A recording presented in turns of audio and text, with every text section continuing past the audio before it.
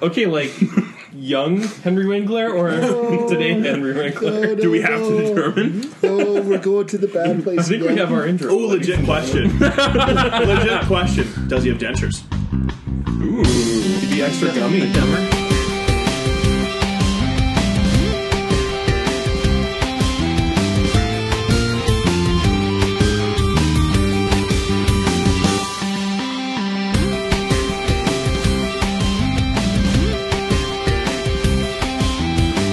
Okay, so for Mike's benefit, and 5, 4.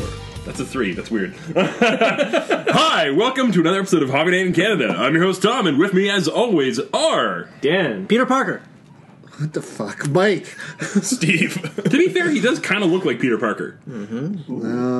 He's too short still. Isn't Peter Parker pretty Peter short? Parker is not tall. He's also a He's spider. also a teenager. So that's very small. He's not literally a spider. I thought he was the Spider-Man. He is one of the Spider-Man. Careful, Steve. There's already people sending me messages correcting your inaccurate comic book references. Oh, I know. I'm well aware. Because apparently, hate mail. You got- apparently we got the Spider-Man's first hate parents mail. didn't die. They were spies. Well, they did die. Well, but like not originally, like in the when he thought they died. But that's not off topic at all.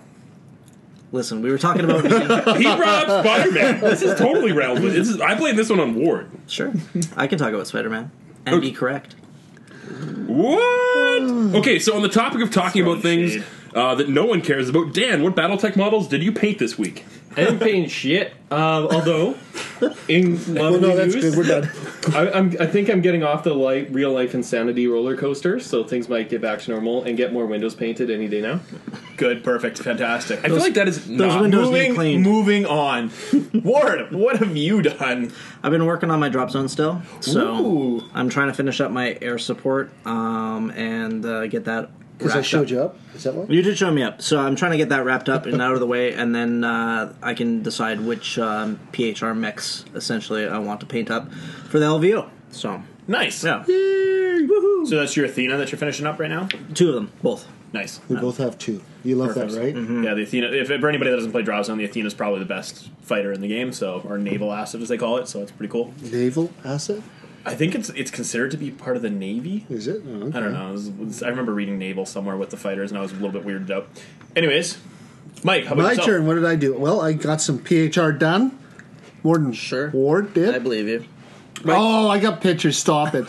You don't have pictures. We don't It even kind need of to goes get... without saying that if you painted the same kind of thing as Ward, you painted more of them. Okay, I painted Yeah. more of them. That's a fair And I also got a bunch of dystopian wars painted in a week because I was all happy from the Onslaught experience and wanted to paint more. So yeah, I painted up a battleship and 4 frigates and which fleet? 5 corvettes for Antarctica. the Covenant of Antarctica. Nice. So you probably have now more Antarctica than me. Painted. Yeah, pretty much. Awesome. You knew that though. You've Yeah. had years to try to catch up. Well, I did it all in a day to try and beat John Wong, and that failed. So good luck. Yes, trying to ever beat John Wong at anything involving painting. Myself, I finished up some stuff for Onslaught. So I finished up a bunch of Dark Eldar, like grotesques and a little odds and ends around that army. Last time we were on the podcast, I just finished up the Death Jester and Solitaire. No, Shadowstare. And I also finished up a bunch of Infinity stuff for the Infinity Tournament. And now I'm starting to work on my Eldar for the LVO. So I've got a bunch on the go, and hopefully it will be just Eldar for the next, month before the tournament on the 21st that we're going to, me and you and down in Calgary, Tom. Yeah. And then I should be good to practice a bunch with this army, and yeah, should be good. Also, happy N7 Day, because I think we're going to release this on November 7th. Unless we don't. Unless Yeah. Dan does. But based on first time. based on our current projected release date, this should be N7 Day. Depends how lazy Dan is that week. You got to remember. No, not lazy. No, busy. Yeah, this is not his job, let's be honest here. No, it's his job. I can judge him. I judge you. The pay is pretty terrible, though. Yeah. I gotta say. Yeah. You get It's beer because and you do candy. such a bad I job. buy my own candy. Yeah, this is a supply your own candy gig, so that's Have fine. some of my candy. Not today. There's candy supply. Yeah, we do have leftover Halloween stuff, so if you heard any rustling on the podcast, that's probably There's not an Yeah. if. Yeah. It's a win. It's a win. When you hear rustling and talking like someone's got a mouthful of candy, it's because they opened a bag of candy and shoved it in their mouth. Yes, 100%. Yes, early November is the greatest month or week of the year, whatever. It's all good. Oh, the other thing that I slightly we're going to go butchered that. completely off topic, Mike, just like we talked about not doing. Yeah, sure, no problem. Thought what was funny today is everywhere on campus was diabetes awareness stands. Go sign up for research kind of stuff. I was like, yeah, it's good timing right after Halloween. Perfect. I was considering for shut up and take my money saying insulin, but now I don't have to. Yeah, it's kind of it's right there. Top. Well, I guess for me, I finished up my Zoraida crew for Onslaught, and then since Onslaught, I've been working on my Ulix crew because I finally got his arm in and just been putting it all together. Oh, that guy that did not have one? Yeah. That's nice. I like So he's now assembled, and I've got some primer on a few models, got the bases done, and some base coats on a couple too. So that. Cool. Right on. some completed stuff, some progress. There we go. So moving on then, so to the shut up and take my money, let's go in reverse. So I guess that means I'm starting. Yes, reverse you are. shot. Wow. Self-centered. I guess for me, shut up and take my money has to be the cock. Please elaborate. No, There no, are it's okay. Rooster Riders. The renders were released for Gremlins from Alipho. And it's really weird. Because the roosters are so ridiculously detailed. They're insanely detailed and hyper realistic. They actually look really good. Best looking cocks I've seen in a long time. Okay. And Everybody my here's favorite wrong. thing, I want to Google it, but I don't want to Google it. Rooster. no, it's Malifaux what? Rooster Rider. It's gonna be fine. It's not like we're gonna be. We'll get into that later. We'll talk about Google later. But Google safety concerns? But I sent Dan the pictures of the renders, and his response back was, "Wow, those are not nearly random enough." Because it's hillbilly gremlins riding roosters with rifles. It's Yeah, that's weird. The gremlins have the rifles, not the roosters. yeah. You know what? That's good that you clarified because I honestly wouldn't have wanted to venture a guess on that. But anyways, they look amazing. The renders look really detailed, and if the detail on the model's even half what the renders, it's going to be some of the nicest sculpts that Malifaux's done in a long time. Cool. That's awesome, man. And then for my faction, I always like that when you get models that are weird and ridiculous and new, and they happen to fit into an army you already play. You don't have to even start a faction to play them. no. Yeah. The artwork for them is pretty sweet, actually. Great podcast. All right, well, my shut up and take my money is actually two things, so sorry if I steal anybody's. It would be the Drop Fleet Kickstarter. Didn't we do this last week?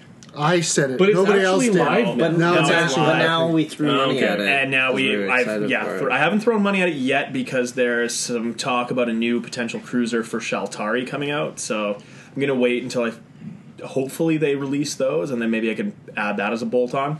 But the other one that is not out yet that I will definitely be picking up is the Horus Heresy box set, because that is an unbelievable deal for that many Mark IV Marines and Cataphractic Terminators and Contemptor.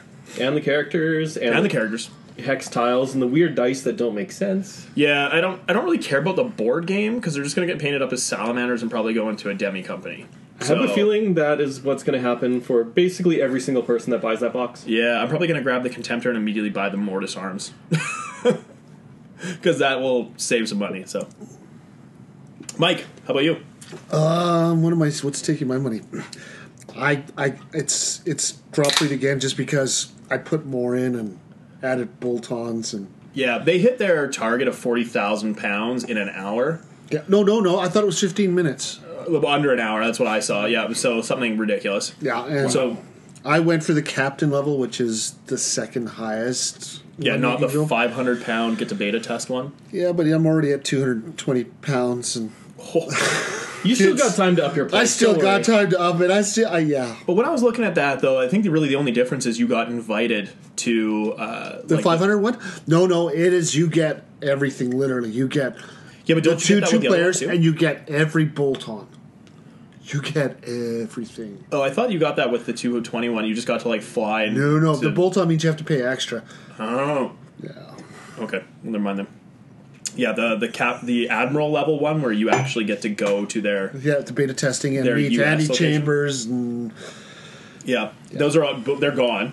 I think there was only 10 of those. Or yeah, something within like the first hour. No, they were they originally did 50. Those sold out really quick. When I logged on in the morning, Yeah. there was only 2 spots left. They sold, and then they got feedback saying hey, it'd be Hey, awesome come if on, there's more seriously. Admiral. So they opened up another 50 spots. And those those sold are all out gone. within a couple hours. So there's 100 Admirals. That's it. That's awesome. So That's crazy. Anyways, that's me. That's Mike. Yeah, that's me too. I'm in too deep. Yeah, the UCM ships are what's selling to Don't me. tell my wife. Why do? Goddamn! What? I've got some 41 stuck in my head. That is a pretty terrible song. Please, somebody change the subject. Ward. So for myself, you can call me Captain Ward because, like the two of you, I pledged into the Drop Fleet Commander Kickstarter at the captain level, and I will. Did you buy the PHR bolt-on yet, though? Well, I'm waiting for the pictures. I will be buying the PHR. You're not going to just immediately go without any pictures? I should, but In what universe should you do that? the one where I really want. It worked out PHR great when I ships. did it for AVP. Just saying. Yeah. Did Ward send you the picture of the box? He didn't. I heard about it. I haven't seen the Because pictures they have of them it, in stock in stores in Edmonton. but it's Yes. not the same one I'm getting. It's not the same version. Yeah, you're getting the super fancy You're pack getting one. the late one. I did the same thing. I texted him. I just saw it at Red Claw. Did Yeah, you get it's- yours yet? No, they're still in the warehouse. It's like, It's Yeah. in no way upsetting. Don't no, worry about no, it. you're good. You're That's also good. because you As bought Dan's everything, rocking. though. They didn't finish production on everything. It's not your... Well, it is their fault. It is their fault. To be honest here. However, the rest of my shut up and take my money is still going to go towards Kickstarter, where Dan also made me succumb to pitching in on the MechWarrior Battle Kickstarter, the Turret. BattleTech Kickstarter. Okay. So I'm a house scion for that as well. So Nice. I will be getting a banner for my house and some knickknacks in the game and the soundtrack. And Is that the one that already closed? Cool. It did close, but they just are closed doing. at noon today. Yeah, it did close, but they are doing a second chance thing outside of the normal Kickstarter. So you will be able to. There's a link on the page on Kickstarter. There's a link to their second chance kit or whatever it's called, where you can basically pledge and then just pay through a different payment system. But you can still get in on it, and you can still get the same stuff. Just Do they have Doesn't the add gear up. for I am the house so that I want? excited. sorry. Do Which they have house do any you of the want? gear for my FRR? Oh, right. No. No, you don't exist It's yet. it's one of the 5 major houses. That's it. Yeah. Oh, or a generic mercenary. Yeah, your Atlas your faction doesn't exist yet. So I'm legitimately concerned that we're turning into a BattleTech podcast. It's okay. I'm that's not- the no, dream. Really worried here. I'd like to just move on past this topic if we can, please. So- To be fair, I've hated talking about 40K since day one. Oh, fair. So that's me. Kickstarter gets all my money this couple weeks. So Damn you, Kickstarter! yeah. Sorry. All right. Well, I guess it's my turn. So on Friday, I went and bought a 1-to-1 scale, fully functional car. So Ooh. yeah, so I bought myself a new winter car, so I'm not going to drive like a death missile of an ancient Camry. So this is your hobby, is buying used cars? No, it's buying new cars. Brand new cars. Yeah. Okay. So that's kind of what that was. Yeah, that was dominating a little bit of my free time the last few days, is figuring out what I'm going to get and all that stuff. So yeah, I didn't have a huge amount of hobby budget left after buying a car this week. So That's all we're going to hear Weird. for the next year. Or 5 because cars suck for that. well, this isn't a race car; it's an Elantra hatchback. Nice. Nice. So I Pretty probably awesome. won't be like rebuilding the suspension or anything on a regular basis, or like blowing up a transmission. It's Okay. Well, you never No. know. Depends on how you drive it, Dan. Let's be honest here. I was just going to say that. Yeah. Where there's drive a it like will, I there's a stole way. it. Well, we haven't even jumped it yet, so we need to figure that out. But does it jump, bro? Yeah, we need to figure out how does it fly through the air. But does it blend? Well, that's another good one. They do have industrial like grinders that just like smash cars and just like fine metal powder. which I kind of want to do that to the old Camry. Oh yeah, that would be a good one. That'd be a lot of fun. I would even put some of my 40K in that car. But Oh. I'm sure we could donate something. Alright. Some 40K to get crushinated. But in slightly more hobby related, shut up and take my money type stuff, Vallejo announced another range of metallic paints, which is they're called Vallejo. Shit, I had the thing. Sure you did, Dan.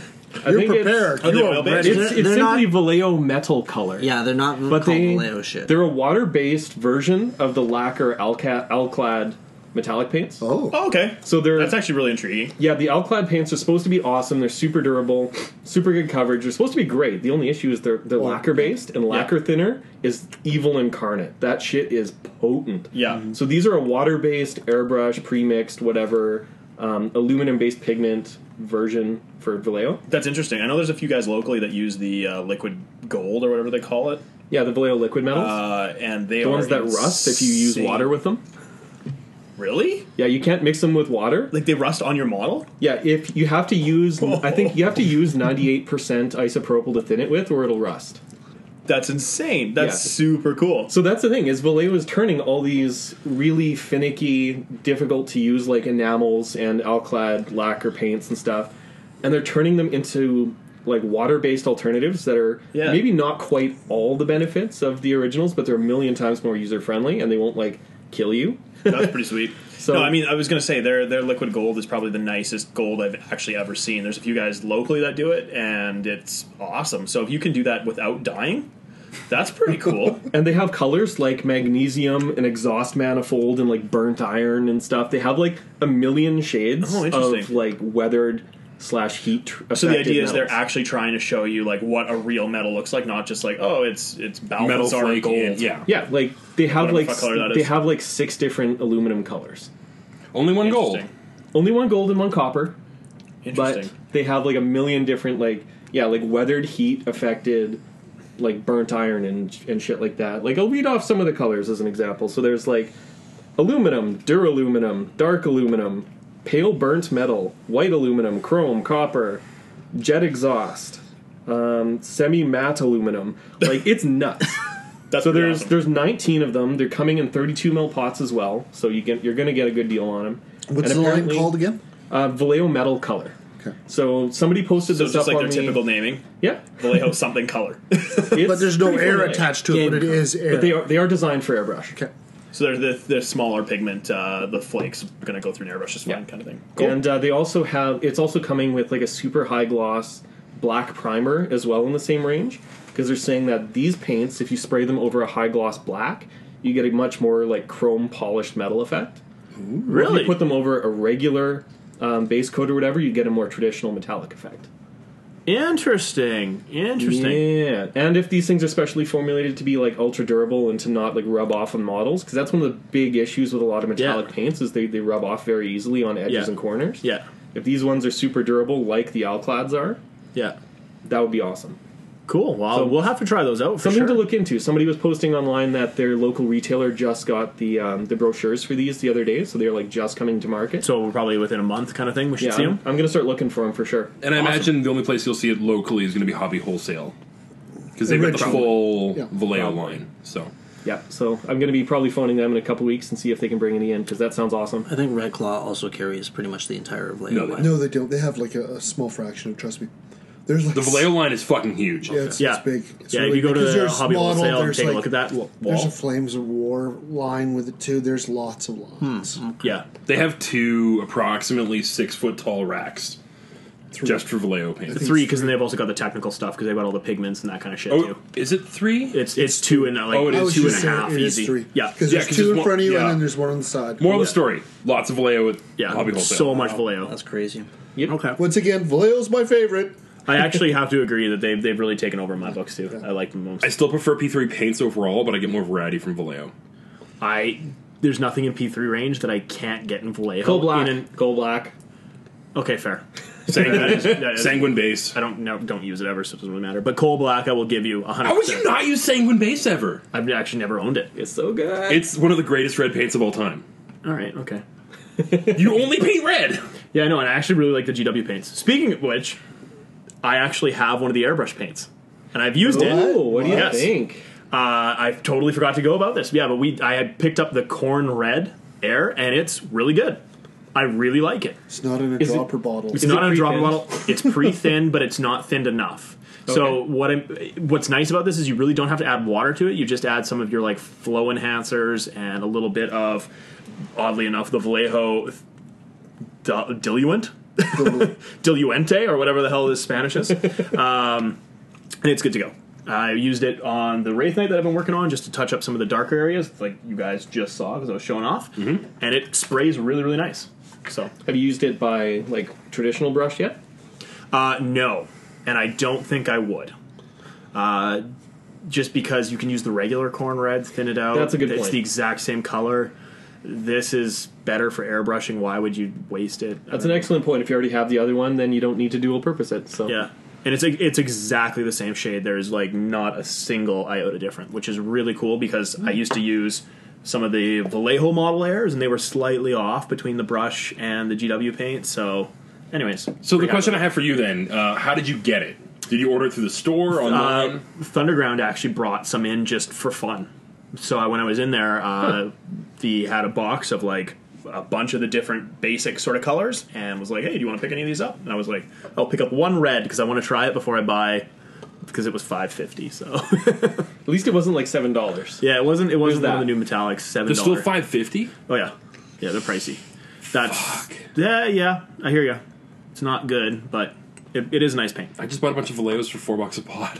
And they're bigger pots. Yeah, Yep. but they don't make Ulthwin in gray. They do not. And Ulthuan Gray is the greatest color ever made. This is just science, Tom. You need to get used to this. I kind of feel like that is not a true thing. The best color ever would be Trollblood Highlight. I disagree. But that is entirely opinion, so let's move on. Okay, so moving into the first period then, I think you guys wanted to talk about some more Drop Zone stuff. Yeah. So we're going to talk about Shaltari and how they play in-game. Absolutely, they can be fragile, but they can also be very resilient. They have shields, and that's what changes everything. Yeah. Okay, but like before Basically, before like get into Eldar, they that, cheat. Yeah. They do. Who are they? Like, who the fuck are the Shaltari So in the universe? Shaltari are the, I guess, they're the established race in Drop Zone. They've been around the longest, so in a lot of ways, a lot Eldar. like the Eldar, where Scourge are sort of new to the area and they're just But, like, consuming what are they? everything Are within they them. humanoids? Are they? They are not lizards? humanoids. They are weird. The first piece of art for them was basically small feathered creatures with really big weird eyes. Think like the gray aliens that you see in every bad sci-fi show, except shrunk down with feathery quills. And Which are beaks. not really feathers; they're clear and they change color. Yeah. So, okay. Yeah, they look weird. So they're almost more like a scale than a feather. But they stick out, so it's between the two, like it's They look spiky. yeah, they look spiky. They're actually I actually appreciate the aesthetic because it's different. There's nothing out there in that sort of realm that follows that trope. Like, Now, I would like to point out that we will be talking about something else weird and feathered later on. yes, we will, but not No, right now. no. It's a PSA we're going to talk about later. It's kind of so it's fine. interesting. Some of the original like stories involving like the humans and like when they meet the Shaltari, they just think that they're just huge Robots. Robots, because of the armor that they wear. Like Independence Day. And then they open up and they're just like, oh, You're a shitty weird little bird creature thing. that's interesting. But you're going to give us technology? That's awesome. Yeah, so the Shaltari are in a lot of ways like Eldar, where they've been around longer. They have slightly more advanced technology, I No, guess. they have. I think they're at the edge. They have the highest. I think, to be honest, Yeah. because they have the most powerful gun, They do, yeah, for sure. and most of their stuff has shields, which nobody else can claim. And they have that as not well. webway portals. There are some passive... And they gate in instead of being carried in. yeah, so one of the things that sold me on the faction is their in-game sort of benefits. And just like the Eldar, like Tom was saying, they cheat. They cheat like crazy. So That's me. No, sorry, Dan. It was like you were saying. Just the other one, right? Their movement does not work like any other factions. They have gates instead of drop ships. Yep. So functionally, they are similar, where basically a gate drops off a unit. But the difference is when you hop into a gate, you can pop out of another gate on another part of the table. So you can like really relocate quickly. So it's Eldar Yes. Whack-A-Mole. It is Eldar Whack-A-Mole in a lot of ways. And the other thing that really sold me on them is their infantry. Their infantry have 3 models per base instead of the usual 5 for your basic infantry. Yep. The reason for that is all Shaltari infantry are actually small mechs piloted by Shaltari. So they're Wraithguard. They're super tough. They have really good weaponry. Yep. And they're actually really cool looking models too. They I are. like They them. have really high armor. They're one of the hardest, not the hardest, but one No. of the hardest infantries to kill and take. Yeah, the only one that's going to be tougher, in all honesty, than the Shaltari Firstborns are the Scourge Destroyers. Scourge Destroyers. And in all honesty, a Scourge Destroyer fight versus Firstborns is not like a guaranteed Scourge are going to walk out of there. No, absolutely It's a pretty not. even fight. I think they get the slight edge. Slight edge, Yeah. yeah, for sure, but not by much. So that's what really drew me to them is they play like Eldar. All the stuff about Eldar that I like, Yeah. they play. One of the things that is interesting about them is they have your typical tanks and that kind of thing, but they also have a set of walkers. And the walkers are really cool. They're also, I think, War of the Worlds-esque. Oh yeah, very much. The Yeah. tripod, absolutely. So I like the walkers in terms of their look and also in terms of their functionality. Their command vehicle is a walker, or one of the command vehicles. One of There is a them new is. set now as well. There's actually 3 or 4. Yeah. You're out of it for a I while. have been out of it for a little bit. But the Coyote Walker is a very versatile sort of do-everything unit. But Yep, the thing that's really absolutely. cool is the little pod on top, where normally the other Jaguars have weapons on the top of the vehicle. It's an escape pod.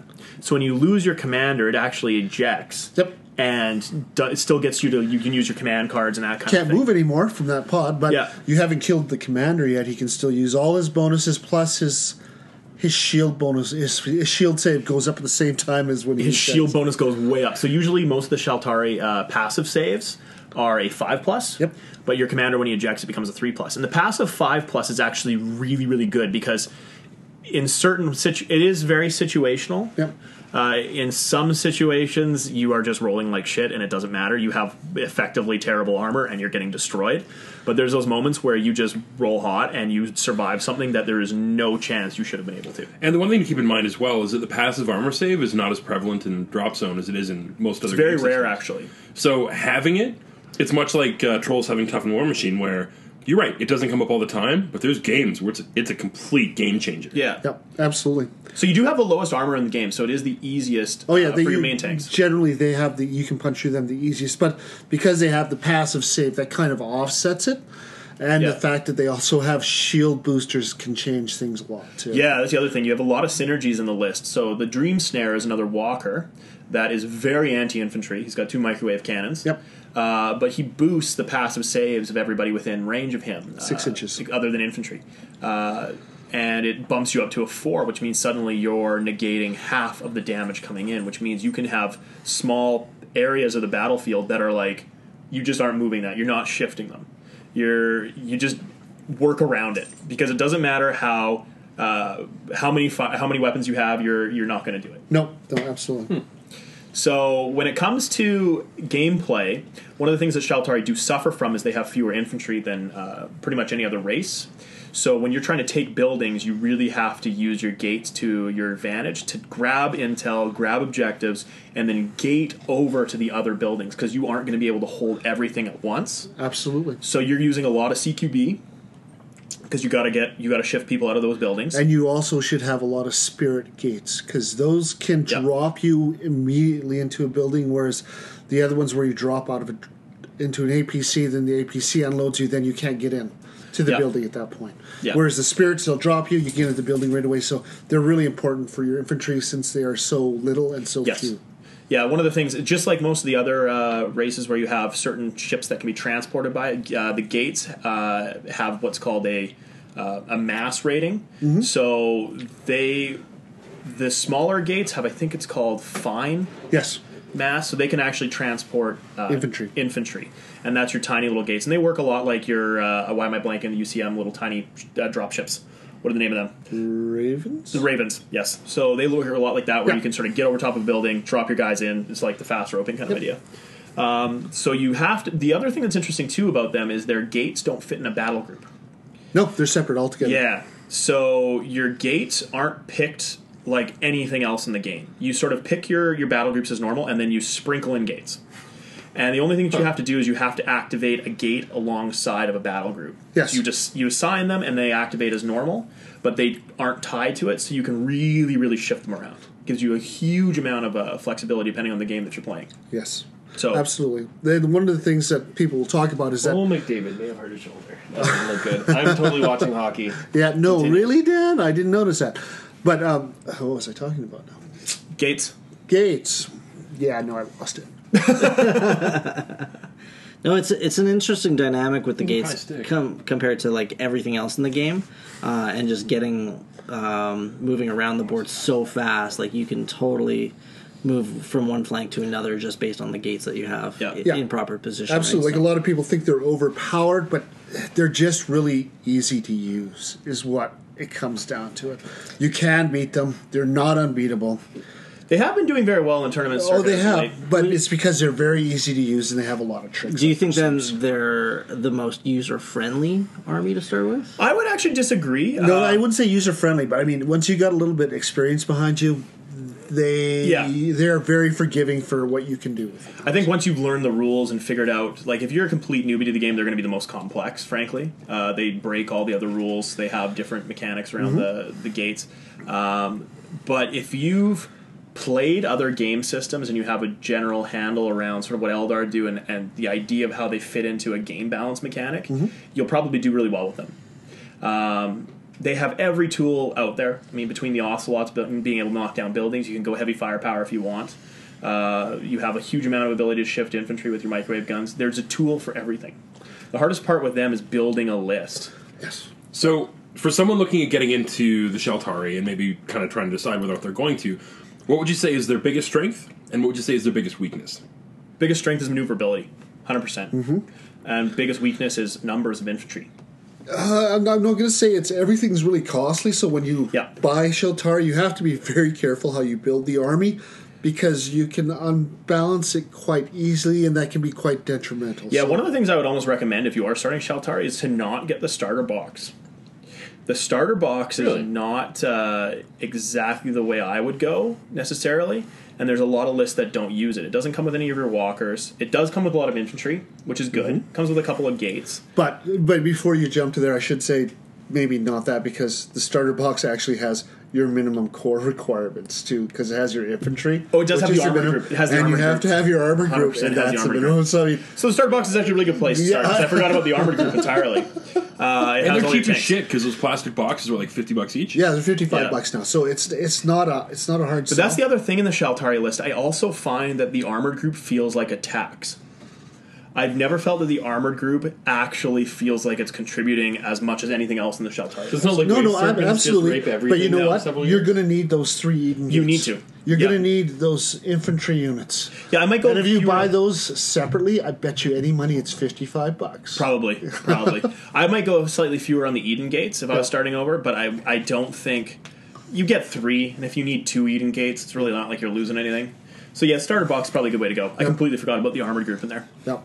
So yeah, that's the thing about Hawk War Games is every faction starter box is really, really good. It saves you a ton of money, so not a bad way to go. No, absolutely. And I mean, if you ever have any questions, this is the one really good thing. Okay, are you ready for this? Hawk War Games actually listens to the public, actually responds to the public. Yep, that's true. Actually, if the public doesn't like nothing, they look into it and try to amend any errors they've made. If they've made something too powerful, Yes. they'll look into it, and then if they deem at that point that it needs to be nerfed, it gets nerfed. So- It's actually some response. Yeah. And they listen to the people and they play test it out. And they've actually done that with They are Sheltari. super customer friendly. They've actually done that with the Sheltari infantry. They've Yes, gotten they a got little bit nerfed. worse. So They've got because they nerfed. were insanely good when I started playing. Yes, they've and gotten a little bit. they nerfed their passive save. They used to have the passive save with infantry, not anymore. Yeah, too good. So, anyways, I like my Sheltari. I really enjoy them. If you like tricksy armies, if you're drawn to the Eldar and that kind of thing, this is probably the faction you want to play. As a side note, because they're sweet birds, which one would you consider the Sweet D Reynolds of the faction? Oh, If you're going to pick one to literally be a bird. the special character. Why can't I think of her name?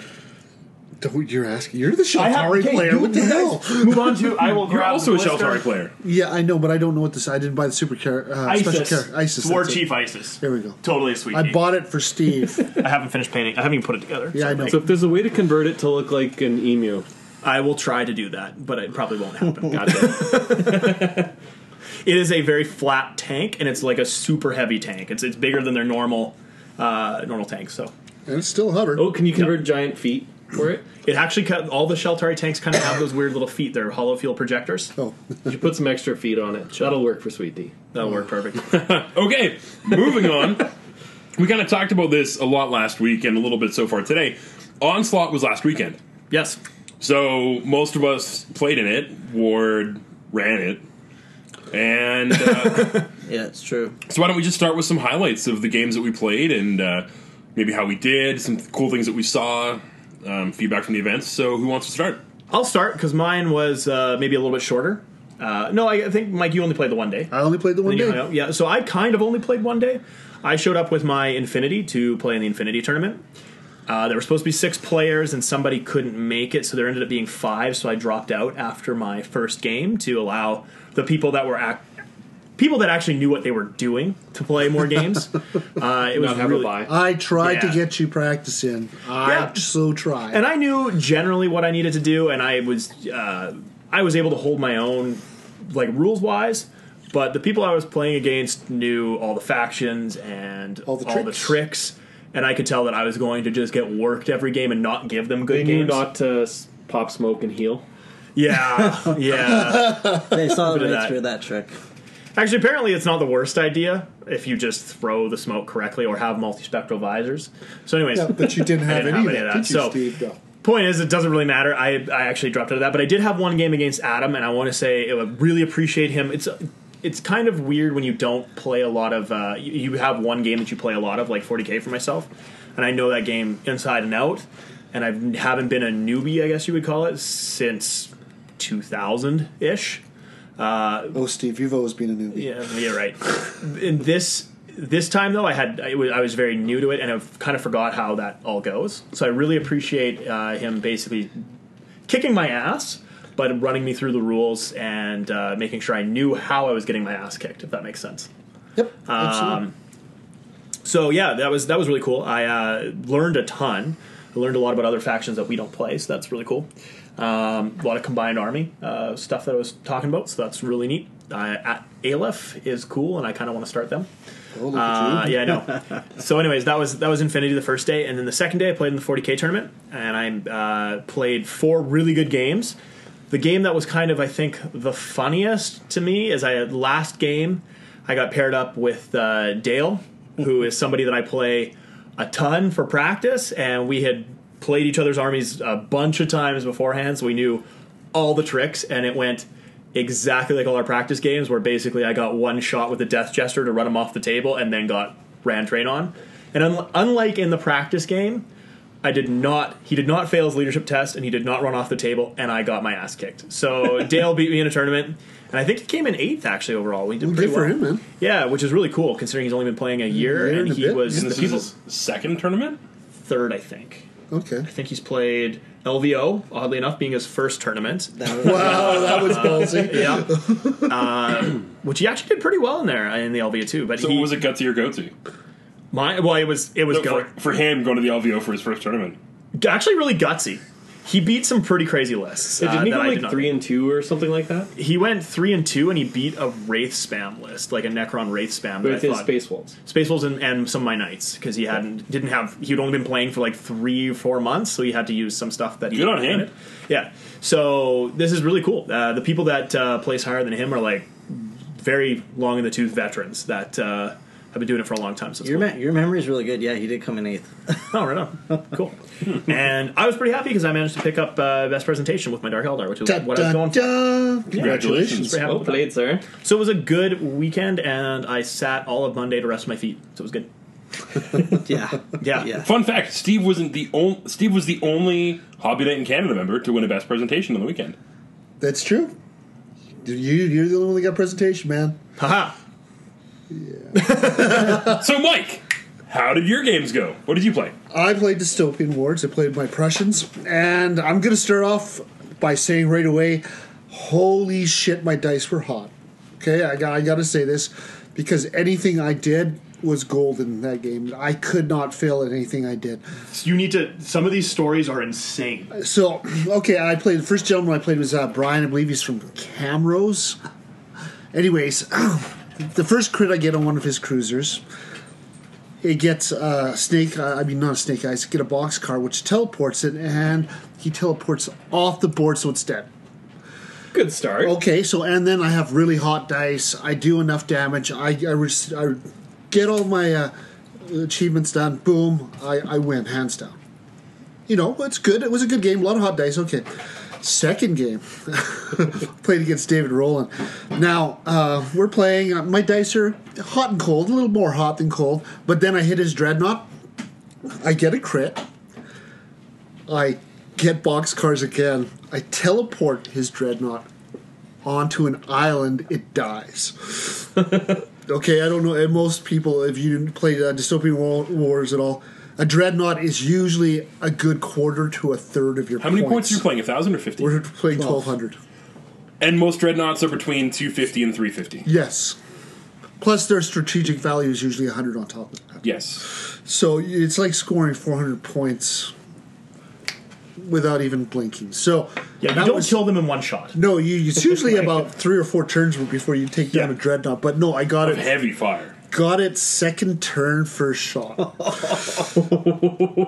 Whoa. stupid. Like, yeah, it's Stupid. literally a one shot is dreadnought. Okay, so that happens. I achieved everything, all my goals. I win again. He isn't able to because I kind of crippled him in the second turn. Yeah, when you do that to somebody, that's really tough coming back from that. Well, and one of the things I found with Dystopian Wars is that with dreadnoughts, they're taking them is really weird because they can be such a dramatic game changer, either for or against.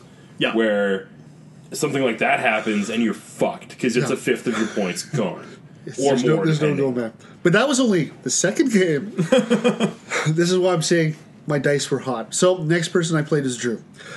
He's playing his Danes, and we're coming along. We're flying. He's doing some good. He's killing my stuff. You know, it's really even at this point, right? I take a shot at his cruiser. I hit it. I roll Snake Eyes, which is an ammo explosion. His cruiser blows up. It damages ships around it. It hits it hits a carrier. The carrier takes a crit. I roll boxcars again. That blows up. That does damage. Okay, it stops at this point, but you get the idea, right? So, Like chain reactions, please. yeah, and well, he struggled on at that point, and I got my objective again, and so I got 3 stone cold. You murdered Heavy, the face off I of murdered people. the face off of people. Yeah. So I won best general for Dystopian Wars. Congratulations, man. bad, sir. That's Yeah. awesome. Very well done. That is the thing I find about Dystopian Wars that is interesting. The exploding sixes and the way the game works with all the crits. It reminds me in some ways of Battlefleet Gothic, where weird things Oh, bulkhead collapse. Game's over. Yeah. weird things rarely happen, but when they do, oh my god. Like, oh, I have a warp reactor breach and everything died. Thanks for playing the game. Yeah. It's cool. No, it's fun. Tom? Dom. Wow, okay, so day 1 was War Machine, and as per usual, I brought my mercs. Okay, fuck, I'm just gonna say it. I won the tournament with my mercenaries. I don't know, it was insane. I've never... It wasn't an easy journey either. No, so anyone that's listening that actually plays War Machine, game 1 I played against Bradigus, full tier, the usual net list. Game 2 was against Harbinger. Game 3 was against Father Lucant. And Game 4 was against Haley 2. So, if you're talking about the absolute elite, hardest to play against casters in the game, this was about 4 of the 6 of them. So you ran the gauntlet. I ran the gauntlet, and what it came down to on the 2 games where I kind of had no right winning, my opponents got a little bit cocky, and I was just able to assassinate them with Durgan. And it was... Sound like you had a magical. bit of luck with some of the assassinations, too, in some ways. You know what, They set 'em honestly? up. They gave me the opening, and so for the Durgan one, I did get stupid dice on the first damage roll, but I was going to get 2 or 3 more. Oh, okay, fair enough. So I only had to go to the first deviation instead of the third. But there's also the I think the thing is you were able to capitalize on that luck, though. You saw you play the list a ton. This is you play mercenaries as your baby. Yeah. So you knew those openings, you saw them, you took them, and you got lucky when you had them. Yeah, and honestly, what it comes down to a lot of the times, I was actually at the beginning of that day talking with Brian Sin, who actually, as mercenaries, came in second. That's a little weird. It was awesome. And I was saying to him that I always have the worst luck at tournaments, because my friendly game win ratio is actually quite high. But at tournaments, I'm always kind of 50-50, kind of middle of the road, and I never really have those breakout games, or like things where I need to roll an 8 on 3d6. Well, shit. You rolled a 4. Yeah, I know what you mean. Yeah. Like, it's always a lot of those kind of games. And so it's really the combination of having a little bit of that luck and then knowing how to use it and where to put it. Where to put it, hey? Well, how I know what you mean. How to penetrate their armor. Yes. Their steely defenses. So it worked out really well for me. Played against a lot of really fun opponents. And I gotta say, one of the things that really was huge for me is I talked last week about how uninspiring it was playing at the Masters event, where 2 out of 7 games were fully painted. Yeah. At Onslaught, Well, this is also partly due to our wonderful tournament organizer. yeah, Ward makes painting mandatory for all the games. And playing against all painted armies was huge. It makes that much of a difference. And the tables had really good scenery, and it was a little bit more... No 2D terrain, thank God. No 2D terrain. No 2D terrain, and the scenery was a little bit more challenging. Like, it wasn't just, this is the tournament board game version of War Machine. You're actually playing an interesting game, so it really rejuvenated it a lot for me, which is really good. And winning helps. And winning was fucking awesome. Yeah, you're right. It's true. You win a tournament, you suddenly get a lot more excited about the game. It's true. Well, and up to this point, I had won another War I Machine painted tournament. those little boats because I wanted to, yeah. Well, you wanted to because you had fun. Yeah, it's one of those things where winning is inherently fun. Yes. Surprise, surprise. There's a reason why we play games. It's not strictly just for playing the game. There is the competition aspect. Absolutely. And anybody that tells you otherwise...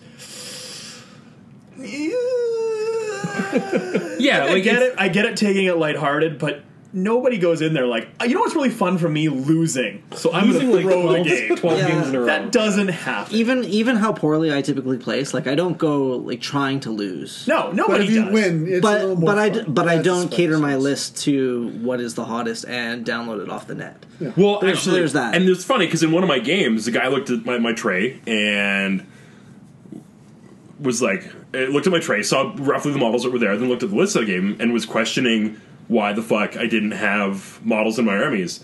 And I straight up said to him, because I don't net list. Like, nothing, these lists you see here are not And net that's lists. not. Wait, we need to make sure we make this clear, though. That's not to poo-poo on net lists. They're good. There's a reason why they do well. But I know what you're saying. I like actually taking lists that are a little different that you don't see because it actually gives you an advantage. People don't know How to entirely react what's to- coming. Oh, I to them. haven't seen haven't this practiced installment. against Yeah. your exact army 3, 4, 5 times, or at least thought about In it the at last minimum. week. Well, because honestly, what really was the biggest factor for me in most of my games was every time they see an Earthbreaker, they think of the awesome Earthbreaker, which has snipe for the plus 4 inches of range. So his, Yeah, me too. His assassination, but his assassination capability is insane. Yeah. Like he'll reach out and touch it from quite a distance. Okay. And then when I say, "Oh, it's Durgan," I don't have snipe. All of a sudden, the opponents were being a little bit more careless with their casters because they thought they were safer. And that opened up some opportunities for you. Yeah, for and those so assassinations. when I Yeah, beat okay. for the win in Game 4 against E. Haley, he popped his feet, and there were 3 models that were not included under the feet, and that was Reinhold, that allows Durgan to shoot twice, Dougal, which allows me to reroll the distance and direction of deviations from the AoEs, and Durgan himself. So I just walked up Durgan and shot Haley to death with blast damage. Cool. That'll do, pig. So you had fun at the tournament. Absolutely. Did well. And Malifaux Day 2, kind of just going quickly through it. Decent enough turnout. We had 9 guys because a handful had to drop for various reasons. Yeah, But last minute. ended up coming in second for overall, or like second for general and second for painting. So, Nice. It's awesome, man. and Now, the one thing I would have to say about Malifaux is we were talking about judging events, and the hardest one for painting was Malifaux. Malifaux right now is ridiculous. Everybody is going to town on those models. Yep. So Yeah. But you know what? The good thing is there are a lot of people that didn't paint as well before that have really stepped up their game at the same time in the Malifaux groups. I mean, there's people I thought, wow, that's a really nice model. Wait, you painted that? And I'm not being an asshole. It's just that there's such a degree in the change. I'm going of to call the skill. specifically out Chris Fedor. Yep. I never knew he could fucking paint. his progression, like I saw, and his holy old shit, Tau. he can fucking paint. Yeah, his old Tau compared to like his Malifaux models now, night and day difference. Yeah. Amazing. That's what I'm trying to say. Is there's a I'm not skirting around the definite- bush. Like fucking Chris, good on you. Kieran really ups his game because like his old fantasy stuff he's had for decades. No, but almost. his high elves are good. No, they're good. His wood They're elves good. are good too. Yeah, yeah. Yes. Right? but his 10 this- Thunders are better. his centerpieces in the big army you can really notice, and he puts the time and effort into it. But when it goes to Malifaux and he's like Everything's a centerpiece. he only has to paint X number of models, right? Well, we were talking Everything about this in is- another yeah. episode. That's the entire draw for a lot of hobbyists to these skirmish games is, I don't have to do rank and file. I get to do literally 10 centerpiece models. That's all there is to it. Just gonna say, Lansom X is 4. Just gonna say, it's impossible to make them look good. Yeah. And You can admittedly, polish that turd all you want. I'm You're gonna just gonna say get right shit now, on your hands. 10 versus 4, if you're under the size of a single tactical squad, you're fucking awesome. To be fair, 10 is not under the size of a single tactical squad. It is the size. Well, let's go with Legion tactical squad then. Like, if you're in that range, like Infinity, 10 is a good size for a band. It's rare that you really would go above that in a lot of cases. That's awesome. Well, and even perfect. if you're playing truly competitive Malifaux, you're probably using about 30 to 40 models. That's you're still swapping out old your school 40k army size. The difference is 40k now has 30 to 40 models, of which 5 of them are Wraith Knight sized or something stupid. Well, but even 3rd Ed 40k was still often more than that. you could definitely do some Like, if you're playing armies. 1,000-point Vet Knights lists, totally 30 to 40 models. Well, Unless you're playing Orcs or Tyranids or guard. or No, Guard. you're right. It's the way the game's gone, but that's what I'm saying is the skirmish games are amazing. I'm so stoked on them, and I actually really want to finish up my Infinity because I'm going to bring them down to Vegas. I'm going to bring down that same list and play that probably Saturday night open gaming. Or Friday night or whenever we aren't out drinking our faces. And if I go to Friday LVO, night, I'll be taking Malifaux, because I can take an easy carry-on, and that's it. Yeah, exactly. So, Ward, do you have any other thoughts from Thoughts from the Onslaught? TO? Thoughts from the TO. Again, ran really smooth for the event. Over the entire event, only one thumb down, so that was good. Really? For the Yeah. sportsmanship voting? Yeah. Yeah. Nice. Over Any all guesses systems? what systems it was in? All systems. One thumb down. I'm going to go with 40k to have the highest numbers. It's simple statistics. Moving on. He's correct. Yeah, that's true. Totally Dave Rowland, right? That's how that works? Yeah, it was for sure Dave Rowland. 100%. I also, Alberta know- meta. I played that guy. I can go with this. I'm going to say right Yeah, now. fuck you, Dave Rowland. We were talking about we need to just rename the goddamn trophy. The best sport trophy just needs to become the Dave Roland Cup. The Roland. Like, that's just Because he played in 2 systems And he won two best- won 2 best sport trophies. Two best sports. and the thing that's crazy about that though is that's not like a weird outlier data point Yeah. for him. That's just kind of That's- 2 instead of 1. That's Neat. just another day in the life of Dave Rowland. Yeah, he's really nice guy. So that's good. That's awesome. So yeah, no, flowed really smoothly. No problems with logistics. I was a little bit out of it Friday night. Really? I noticed that a little I bit. I felt Overwhelmed? behind the 8 ball or something was going on. So Couldn't tell Saturday. No, Oh, I well, can that's tell. good. No, I can That's tell. good. I can tell. it was better. Once the event started rolling, it was better. So Nice of you, Mike. some tweaks potentially for next year I'm looking at is actually getting like acrylic objective tokens for all the game systems Okay. done up. So hopefully with the Onslaught logo, and then I can put those on all the different game systems. War Machine, Malifaux, 40k, all of those will have That'd be the pretty correct sweet. sizes that you need, and then you can just put a dice on top of. I'm not going to lie to you, that is amazing because I know for 40k, one of the things that sucks is objective markers. People bring the wrong size, or if you're like me and always forget one thing for a tournament. I forgot my objective markers for my Dark Elder this time, so that was cool. Oh, there you And go. I have So- objective markers, so that's the part that pisses me off the most. Actual for the army. Having the correct size is a big deal, especially when you're measuring, millimeters at the end of the game kind of thing. Yeah, even yeah. War Machine is a big one too because the flags and the objective markers are two different sizes. So And then there's also the zones. Or you want to do those too? I'm looking at possibly doing zones. Again, now that I saw like should have boosted, they've got their own like Those are about zones. $50 a set. Yeah, I know. That's why It brings I haven't your pulled. cost of entry up quite a bit. That's why I haven't pulled the trigger yet. But Well, then we're not buying any new mats this year. So the money that I have earmarked for mats is now free. Zones. Possibly in zones. Maybe and just like more not terrain. losing money. So the One of the zones things wouldn't be a there's giveaway that, at that point. so- They would just be something you would keep. I for would yourself. have them specifically. It would be like the mats, right? I would own the Gotcha. zones, and I'd have X But the number objective to- markers would be a thanks for coming out kind of thing.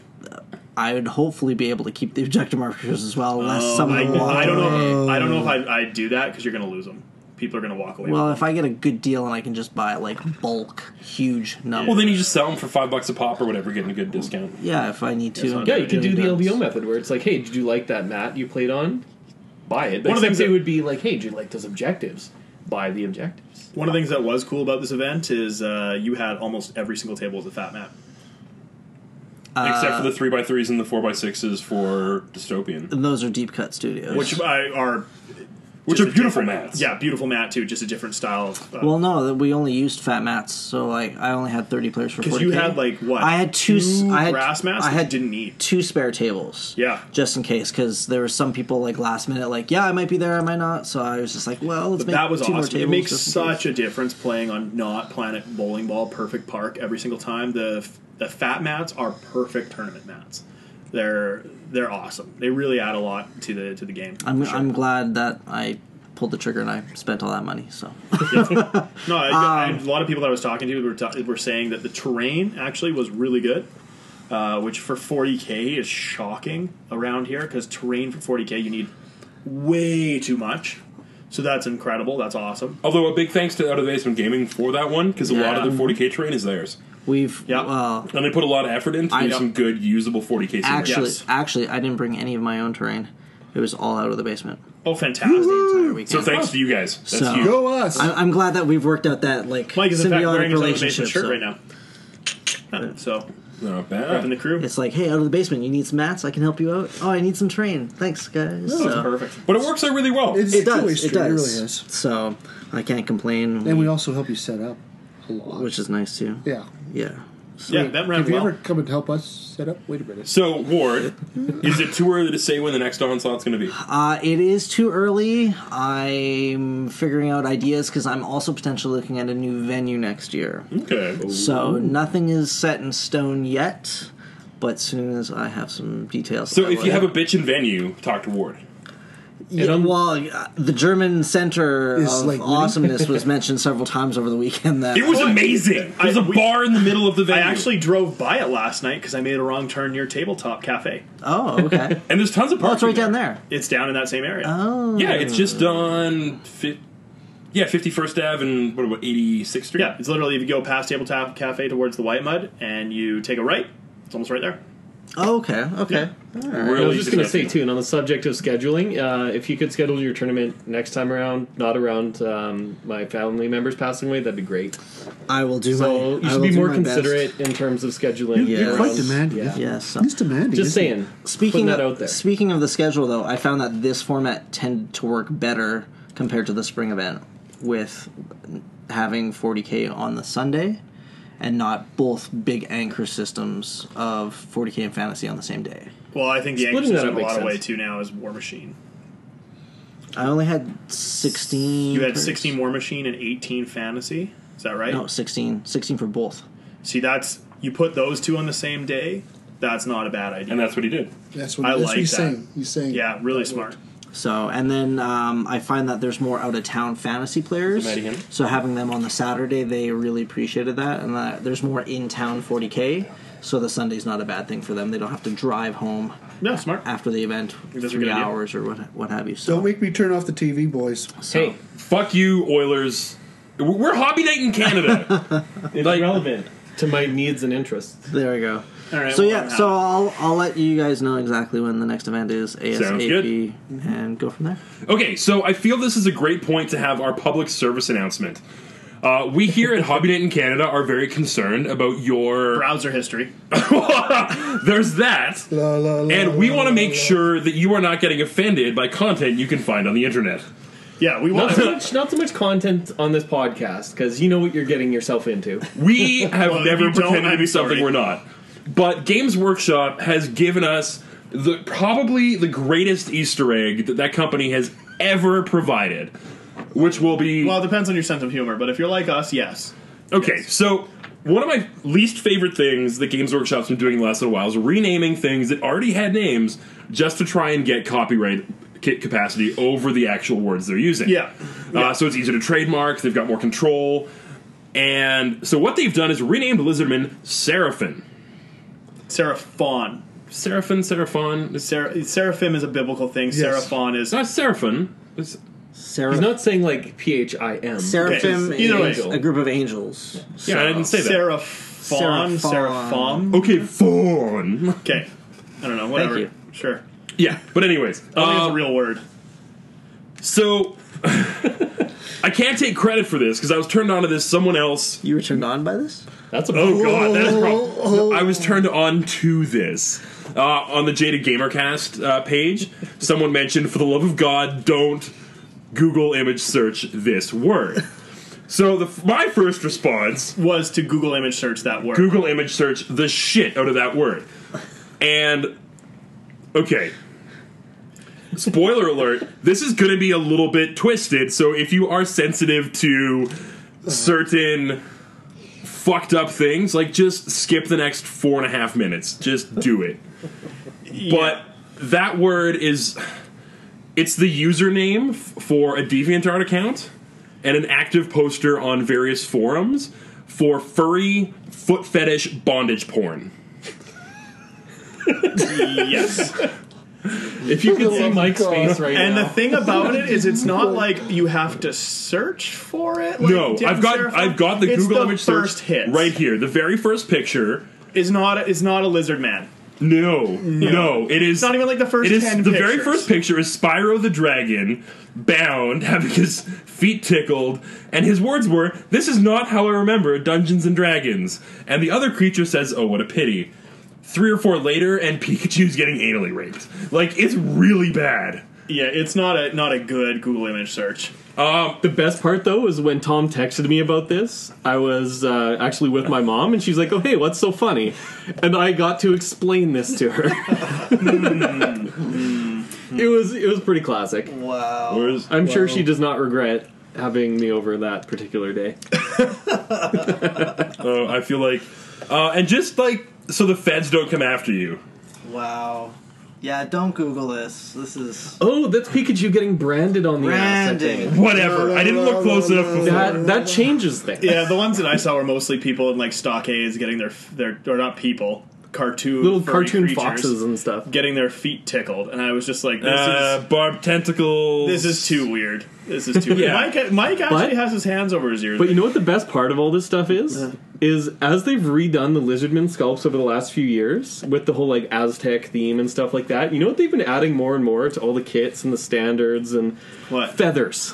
Oh, And my favorite thing here is that the reason Games Workshop's changing, as we just mentioned, is to have control over their IP.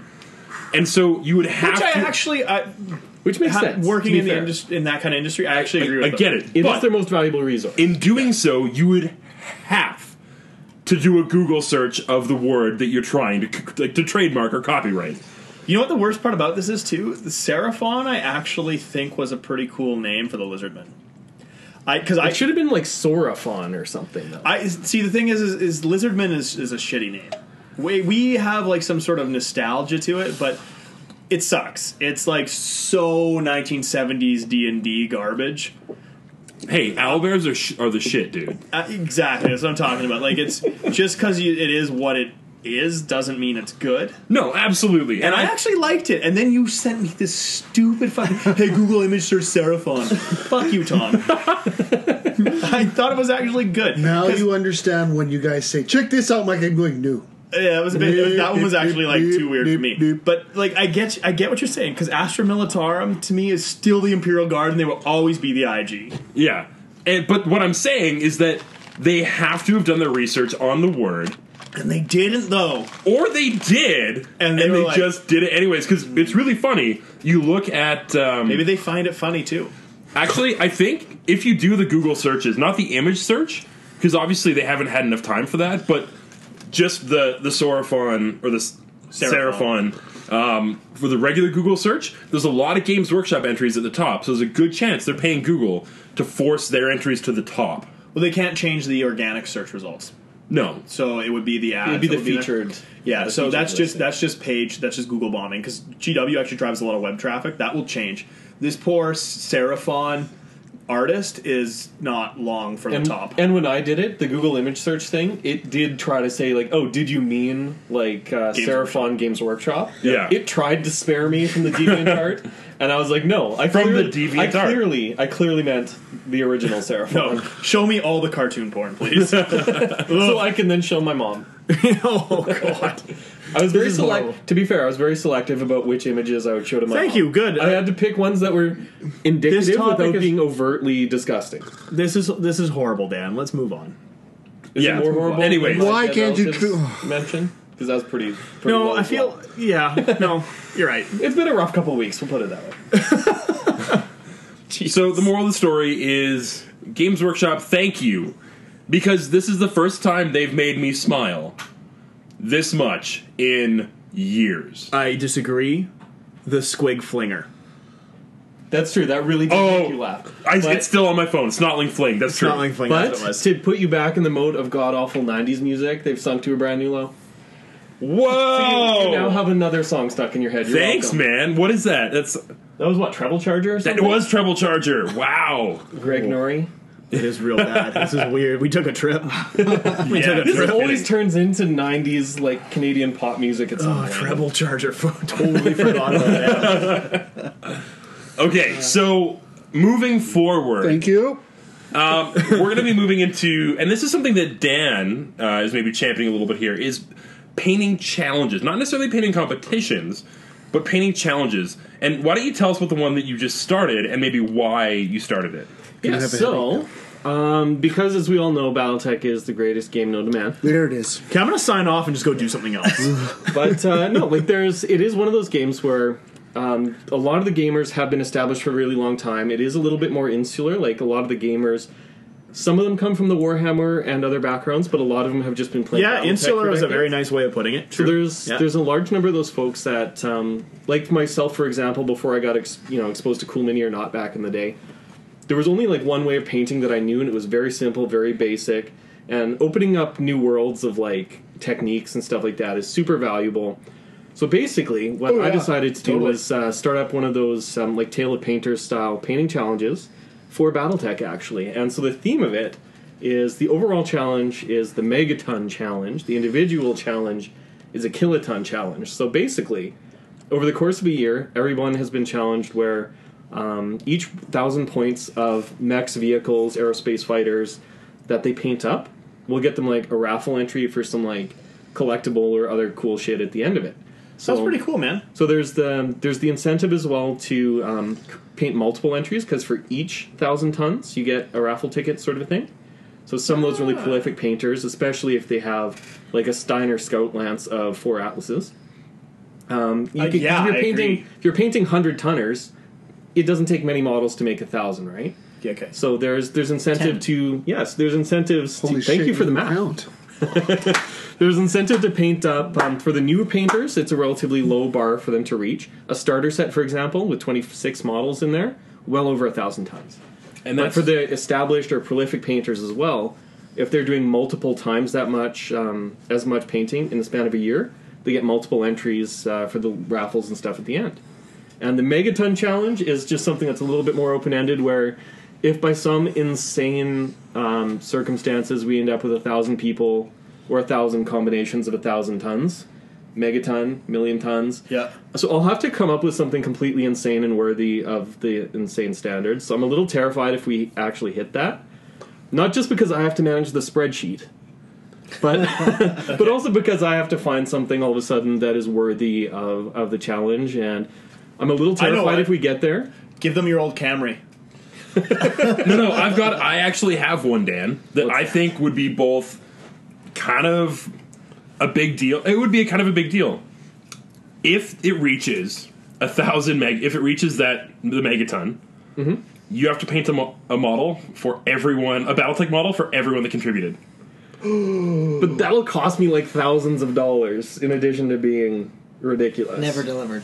Like that's the thing where I don't know if I can skips commit town. to like, I'll just have to sell that new car I just bought to get a bunch of BattleTech figures to paint Yeah. for everyone. So that's feel- maybe a little much. I feel like this is a very interesting tale of painters kind of thing, because this reminds me a lot of ways of like Doctors Without Borders, where somebody that has medical experience and knows what they're doing goes into a community that has no idea what they're doing. And that's actually one of the interesting things about this too. Is I'm not trying to be mean to BattleTech, but Yeah. traditionally in the miniature gaming world, they have had the models that have always been, unfortunately, the worst, and that's that. And one of the cool things about this challenge, for sure, is that it is bringing together a number of. Already in the first couple days, where I think I posted this less than 72 hours ago, there's I think 46 or 47 people That's what signed blows up me already. away. That is which is crazy. nuts. And I'm totally No, those aren't all local. I'm assuming. No, that's from the BattleTech International group, as well as some of the other Facebook groups and some other people that I know from forums and stuff That's like that. super cool. So it's already to that point, and within the first 12 hours of me pitching this idea, there was somebody that came out and said, "I've never painted a model before. This is inspiring me to go out, buy brushes, buy paint. I'm painting my first ever miniatures in decades of See, playing that's games." huge, and that immediately kind of. This is the first time where I'm not going to shit on BattleTech because I actually think that's really cool. Yeah. What? And everybody that's in wargaming has probably watched some of the BattleTech cartoon type stuff back as a kid. Or played the video game. Or played the video games. Absolutely.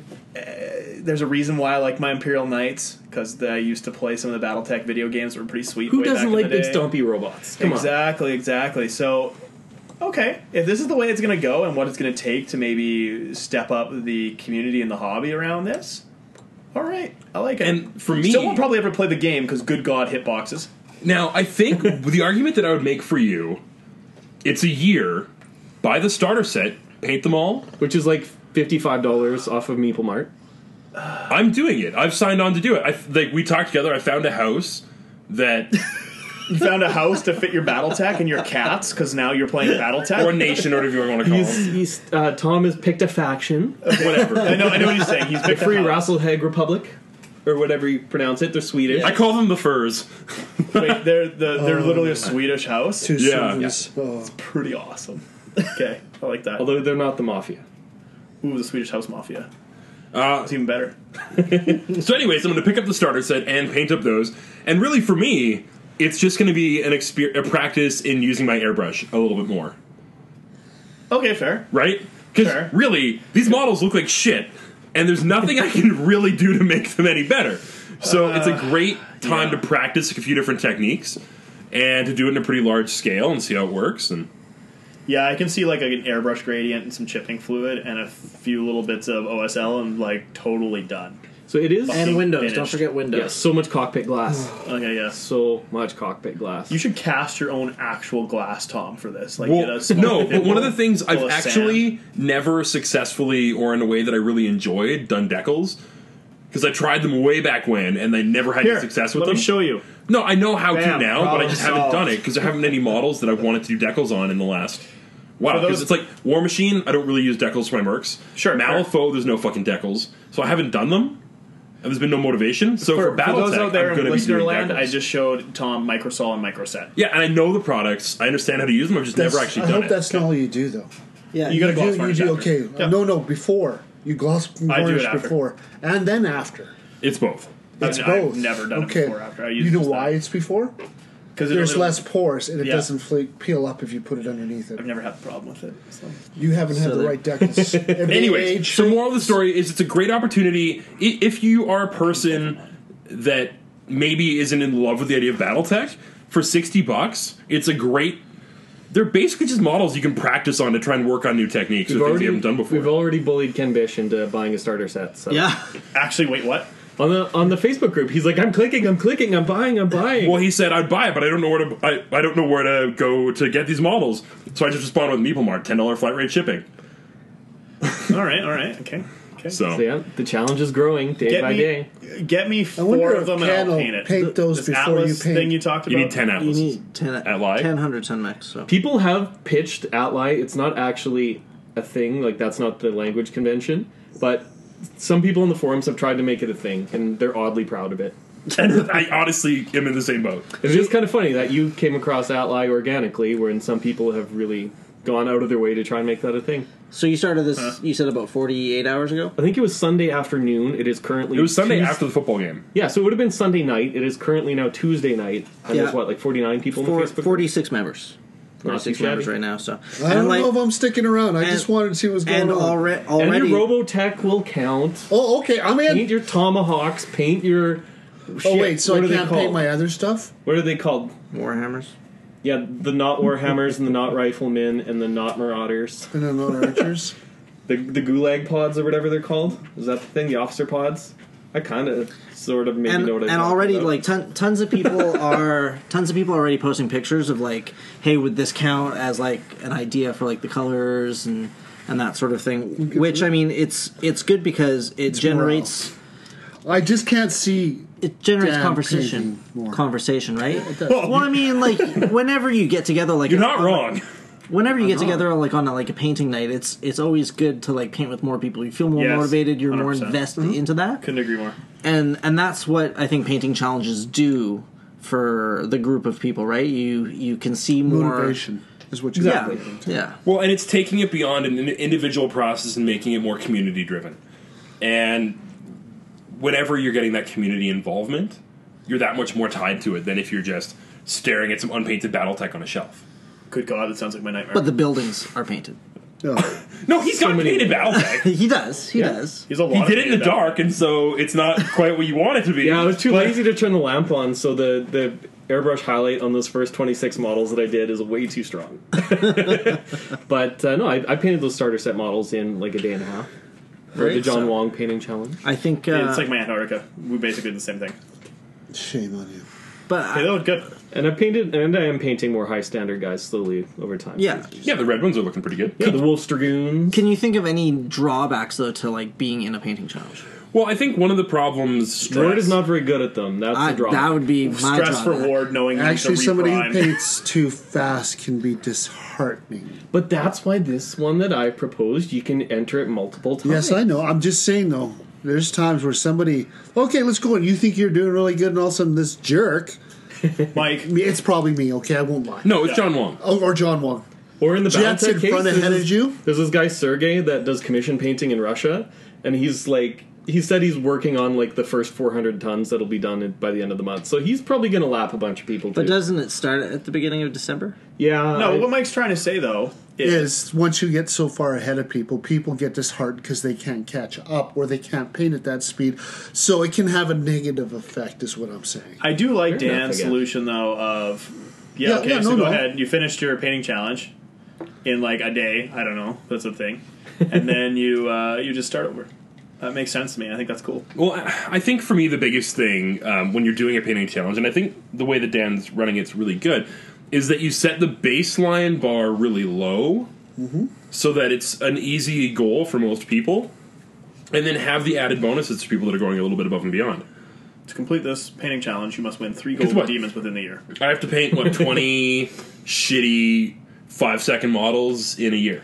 Well, there can be more than 5 seconds because you're going to at least spend Okay, 5 second, 10 Sure. minute airbrush per model. let's say 20 minutes per model. Max. Yeah. Right? yeah. And we're talking about several layers of airbrushing and highlights and shading. Yeah. Yeah, airbrush be fast on. Yo. So each about model. 20 minutes a model, so I'm looking at about 500 minutes Yeah. I'll give you to that. get this done, right? This is not really taking that much for my regular budget for hobby stuff. It's a usual. It's about a full day. Full day. But Saturday. the other thing that's really an advantage is that you're engaging with a wider array of people. So this is an international one, which is really nice, that you're seeing how people are painting all over the world. And I don't know if you guys really remember, but back in the day, all the Golden Demons, how you'd look at the ones in the UK, and the style was dramatically different from the ones in Spain, which are different from the Yeah. ones in France, Yeah. and in Canada. And Well, that's still the way it is. Even with like tournament painting, people are there's styles for like the West Coast versus East Coast. That's cool, and that's one of the I things. feel that like that's really a way to like. get shot in the face. Yeah, it could be too. A Warhammer Get beef. Tupac'd. No, the thing that's cool about the international ones though is it's internet based. That's one of the things that has been so good for the hobby is these forums. These forums where Makes you the world see, smaller. yeah, you see all these techniques that different areas of the world are using and are maybe very prevalent in France, let's say, and just no one else has seen them. That's, I mean, a lot of like the weathering techniques and the realism has come out of the scale modeling world. Yeah. And that's mostly because of scale modeling forums. It's not because of people going from the Warhammer convention to the scale modeling convention. They don't really overlap in real life, but when you're Googling miniature painting, they pop up. And I think these painting challenges are huge for that. Yeah, and that's actually something that I really want to do as well. Is as we progress and get more stuff done, and people are really showing off their miniatures in all these different styles, I do want to really encourage people to be able to ask questions and put together like painting guides and articles and that sort of a thing. And so if people are doing something that's new or different that other people are curious about, it gives you that forum to ask questions and really engage and just be super interactive. And as someone who's asked and been asked those questions, like, it's an awesome experience too. Like, you feel good if someone's asking you, oh, hey, that's a good looking awesome. model. Can you tell me like how I can try that myself? You get a lot of reinforcement for your techniques. If you're asking the questions, you get to learn a lot and really engage with these people that you're maybe idolizing or whatever. And it's a really cool community-centric way of doing things. Yep. And yeah, I think it's 100%. going to be a lot of Excel spreadsheet management over the next year, keeping track of all this stuff. But it's going to be also a lot of fun, and I'm really looking forward to seeing where this goes and seeing that progression. Like, I do want to have potentially by the end, like, have some people nominated for like best progression from like where they started initially to where they ended up. Yep. That sort of a thing. Like, Most improved kind of thing. absolutely. Yeah. Most apathetic would be really good. Ward can just take that home right now. Best, our fewest mold lines. I was gonna say I'll take that one. Ward's usual painting challenge operation is get halfway there, reprime. That's just was how that you the, paint. was that the Everybody's was that got the a system. penalty? Everybody's was that got the a penalty system, though? man. Was the reprime? There was something that I was involved that I had to reprime. Yes, so it depends on the painting Was that contest, your right? was that your Zeech stuff? Your Thousand Suns? No, I don't think it was them. Tomb Kings?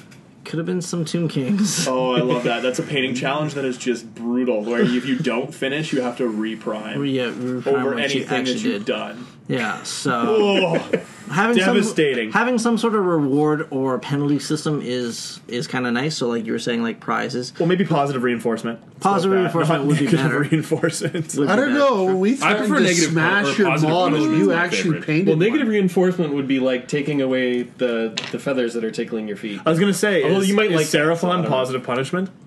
Yes. Okay, there we go. I know what we're talking about. Sure. But sorry, where was I going with You're this? thinking about I don't know, Seraphon now. That sort of derailed the yeah. conversation a little bit. Yeah, I have no. Having some sort of reward is nice. Having some sort of reward is nice. So maybe Yes, incentive. maybe we should like find some store that sells like those participation ribbons that you got in track and field and just mail them all over the world. I was kind of tempted to do up pretty some funny. painticipation ribbons too. Yeah. Ooh, I like it. In all honesty, we really should just get on this painticipation thing. Actually, I do have a nomination today for that. I was gonna bring that up as a surprise. And Well, this seems like the Mission perfect time. accomplished. I would think Surprise. so. So I would like to throw out a painticipation nomination, or do we even have nominations, or we just say Just who shout gets out. it? It's a shout out. Who gets Just it? say it. Just fucking say it. I'm going to say Phil Harlos gets it for lately I was going to bring this up and forgot. I'm glad you remembered. because he was running local airbrush courses. Yes. For the community. I was trying to remember to bring this up all week, and I failed miserably. It's suck. like we're synced. We're synced up. But no, he was running airbrush courses at a couple like local stores. That's super cool. Just for anybody that was interested in airbrushing, because I mean he has been doing it for quite a He while. is an airbrush master. Do His nights look super nice. you know how many nights he's painted? Several. 14. 14. He What the fuck? I don't think owns any of them anymore. He airbrushes them to a really high standard, and then people are like, "Those look awesome. I want them." And he sells them because he's quite quick with the airbrush. He gets them done Yeah. fast, and they look awesome. So yeah, Yeah. So I mean, he just sold the ones he used at Onslaught in the parking lot after the tournament. You're kidding me. that's what I saw was going on. Okay, I was like, this looks shady. Yeah, it looks like Oh, that Phil Harlos guy. you think it's a drug deal, but no, he's slinging plastic crack. So does a drug deal. Yeah, pretty He's much. selling 40K. He's selling 40K. There you go. But no, I think that's awesome that he's willing to take his own time and good on run him, classes for sure. and show people like how they can progress themselves or what they need to get into in the way of airbrushing. So I think that's awesome. I'd like to see It is that. actually a big bump. The first time you try to get into airbrushing, and it's, Oh, yeah. The learning it's curve not is it's a little intimidating. high. Yeah. Yeah, it's definitely nice to have someone show you the ropes. Unfortunately, I did not make it out to any said classes. I didn't know that was a thing, so that's. But yeah, You need to get on the Facebooks. yeah. Hopefully he continues doing that and does like different sections and sessions and all that good stuff. So I'm yeah, disappointed in you, Steve. I know. What else is You need to Facebook harder. I know. I do. do better. All right. Yeah. So that's I think we covered it. that. Painting challenges are great. Okay, so do we have... Well, just want to give the one quick plug again. So for anybody interested in joining the painting challenge I described there, so it is the BattleTech Megaton Painting Challenge. So if you want to look it up on Facebook, I'm assuming it is the only thing with that name. Because it is fairly It'll be in the specific. show notes. Come on, Dan. Well, that too, obviously. Yeah, it will be Links in the will show be in the notes. show notes. Obviously. Yeah. For sure. Awesome. Sorry, I got distracted by watching hockey. Awkward silence. There we go. Yeah. Last section today. Yeah, well, we could talk about Gutsy or Goatsy. Do we have any moments from the tournament? Oh, probably like 8. Can't think of any off the top of my head, so I'm gonna go with. You know what? I actually can come up with one. I had a pretty good Gutsy or Goatsy. I was playing Jeff Scalzo's Raven Guard, and I had a. So I was playing my Dark Eldar, so take that in mind first of all. I was not playing the most competitive list out there. And there was a unit of Raven Guard bikes that I could potentially, if I managed to somehow kill one, force a leadership check on a jinkable. When they jink, they can re-roll their saves. Hit them, they fail a save. Then I could choose to make them flee in a direction I choose towards my Talos. And then I could potentially charge them with the Talos. Like, 10 different things have to go right perfectly to make this all work for a first turn charge to set it up. And on top of that, I also have to leave my Death Jester hanging out in the wind with line of sight to a potential unit that could just nuke me. I went for it. What do you guys think? Well, Raven Guard are clearly awesome, so I'm going to say Goatsy. They're just going to shred you up. Goatsy. I'm going to say Goatsy because I like saying Goatsy. I'm gonna say Gutsy because everybody else said Goatsy. It was Gutsy. Yeah. Whoa! Yeah, I killed one of the bikers, made them flee towards me, hit the charge with my Talos, and wiped them out and used that to slingshot the Talos through the rest of his entire army. Which is kind of funny, because it obviously wasn't my Raven Guard, but the last time I did play the Raven Guard, I failed all the leadership tests. Oh, and when I say Raven Guard, I meant Raven Wing bikes. Oh, Sorry, wrong Raven. wrong black and white guys Yeah. on bikes. Yep, sorry, my bad. So that's why they could reroll saves, because Raven Guard can't do that. Okay. That's me. And just kind of on this topic, it seemed like pretty unanimous that people don't have the attention span for any sense of suspense. Yeah, we should just finish it up at the episode. Especially because I can't even remember what we had as our Gutsy and Goatsy last episode. Yeah, we should just do that on the same episode. Yeah. Because we're professionals. What? And we keep track of these things. Oh, We absolutely. do? Any Moose Knuckle minutes from the tournament? I think the Moose Knuckle minute for this one was Seraphon. Yeah. Did not see that Yeah, no shit. coming. Wish I hadn't seen that. Yeah. Yeah. Glad I Games didn't Workshop, type it in. you get to wear the Moose Knuckle Minute hat this weekend. Yes, you do, Games Workshop, 100%. Or would it be more of a cup than a hat? Yeah, It could be some excessively tight shorts. Oh, yeah. With Yeah. feathers. Yeah. So, With like Daisy feathers. Dukes. Yeah, it's a nice, form-fitting pair of Daisy Dukes. That's what GW's wearing. It fits all the form. Yeah. All right, I think that's good for this week. Okay, so Ward, what events do we have coming up in the near future? Right away, we have the Death by Dice 40k ITC event coming up November 14th in Spruce Grove. Again, it's 40k only, 1,850 points. ITC rules. I know that they've got over 20 players, I think, so far. Yeah, another big tournament. So, more ITC points for you. Then we have the For the Children charity event, November 21st, down in Calgary. So it's got War Machine, Age of Sigmar, and 40k. 40k is an ITC event. All the proceeds for that, I believe, go to the charity to build a playground for the school that 100%. a few of the organizers have children that go to. Yep. So, yeah, that's on the 21st down in Calgary. Check out their Facebook page for more information. There is a few ITS events for Infinity popping up around the city. Adam is running a bunch of them all around different stores. So there's one coming up on the 20th at All Star.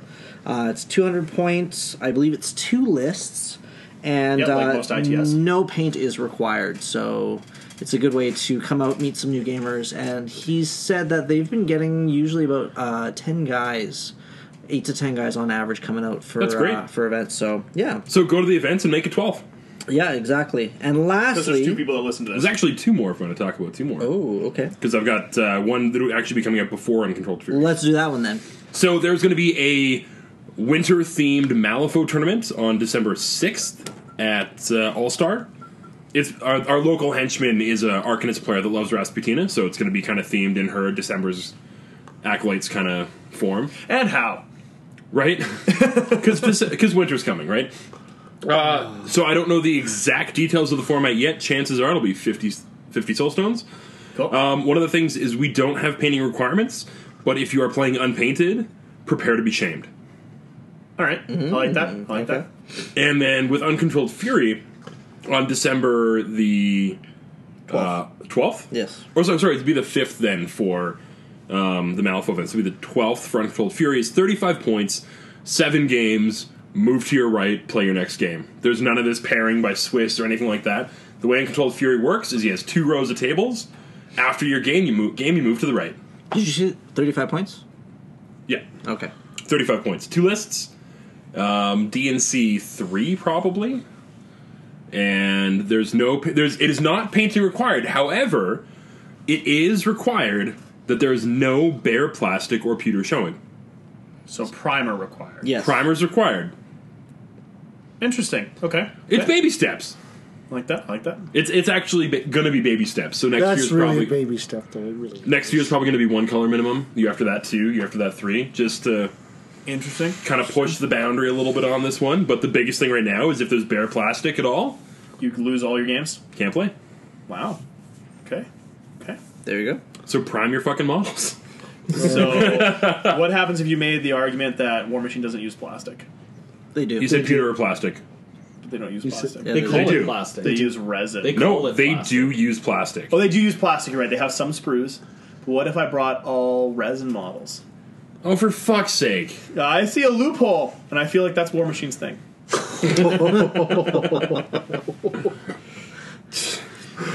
And I think that's fair.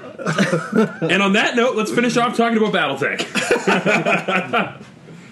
I don't have anything ready. There's no more BattleTech. I don't think there's any upcoming tournaments or anything. So. Shocking. If you Weird. have any BattleTech tournaments, please let us know. Hey, We'll No, attend by all them means. anywhere in the world because I don't think there are any. Yeah, and just another friendly reminder, if you are running any events, whether they be weekly or kind of a one-off thing, let us know. We like plugging stuff around the city. Wow. Oh, Steve. I couldn't help it. I'm sorry. Yeah. Yes. Anyways, we are more than happy to advertise any events that are coming up in the near future, so please let us know. Send us a message. Until then, this has been another episode of Hobby Night in Canada. I'm Tom. I'm Dan. I'm Ward I'm Mike. I'm Steve. And I guess prime your fucking models. to start. Boo!